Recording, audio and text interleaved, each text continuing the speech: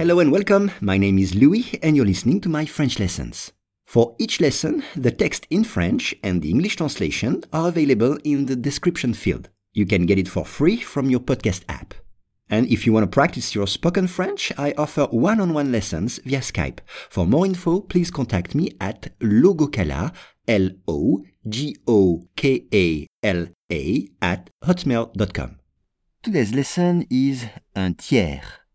Le nombre de spermatozoïdes des hommes français a diminué d'un tiers entre 1989 et 2020.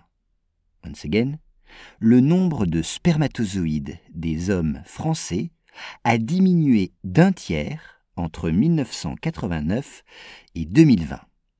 Alors on commence avec le nombre.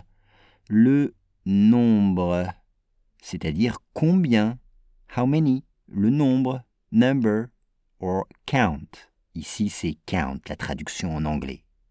Le nombre, exemple, je ne connais pas le nombre d'élèves dans ma classe. Je ne connais pas le nombre d'élèves dans ma classe. Ou bien, quel est le nombre que tu as écrit dans ton cahier? Quel est le nombre que tu as écrit dans ton cahier? Des spermatozoïdes. Le nombre de spermatozoïdes. On dirait en anglais the sperm count, le nombre de spermatozoïdes. Des hommes français, of Frenchmen, des hommes français. Exemple, les hommes français sont-ils plus élégants que les hommes italiens? Les hommes français sont-ils plus élégants que les hommes italiens? À diminuer. Le verbe à retenir ici, c'est le verbe diminuer, U-E-R, c'est-à-dire baisser, diminuer. Donc on pourrait dire par exemple, le niveau de la Seine, le fleuve qui passe à Paris, le niveau de la Seine a diminué aujourd'hui. Ce qui veut dire que le niveau de la Seine était plus haut les jours précédents. Il a diminué aujourd'hui. Il a baissé.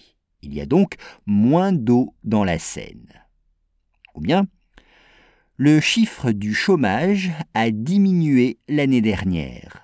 Le chiffre du chômage a diminué l'année dernière. Cela donc veut dire qu'il y a moins de personnes au chômage l'année dernière. Un tiers, a third en anglais. Un tiers.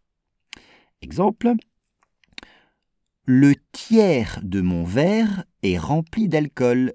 Le tiers de mon verre est rempli d'alcool.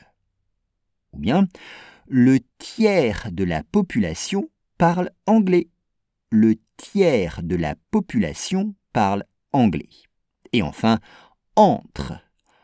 Entre, c'est between. Ne pas confondre avec le verbe entrer, to enter, entrer. Là, c'est entre 1989 et 2020. Donc, between and entre et. Exemple, il y a un arbre entre ma maison et la tienne. Il y a un arbre entre ma maison et la tienne. Ou bien, je suis né entre 1978 et 1980. Je suis né entre 1978 et 1980. Le nombre de spermatozoïdes des hommes français a diminué d'un tiers entre 1989 et 2020.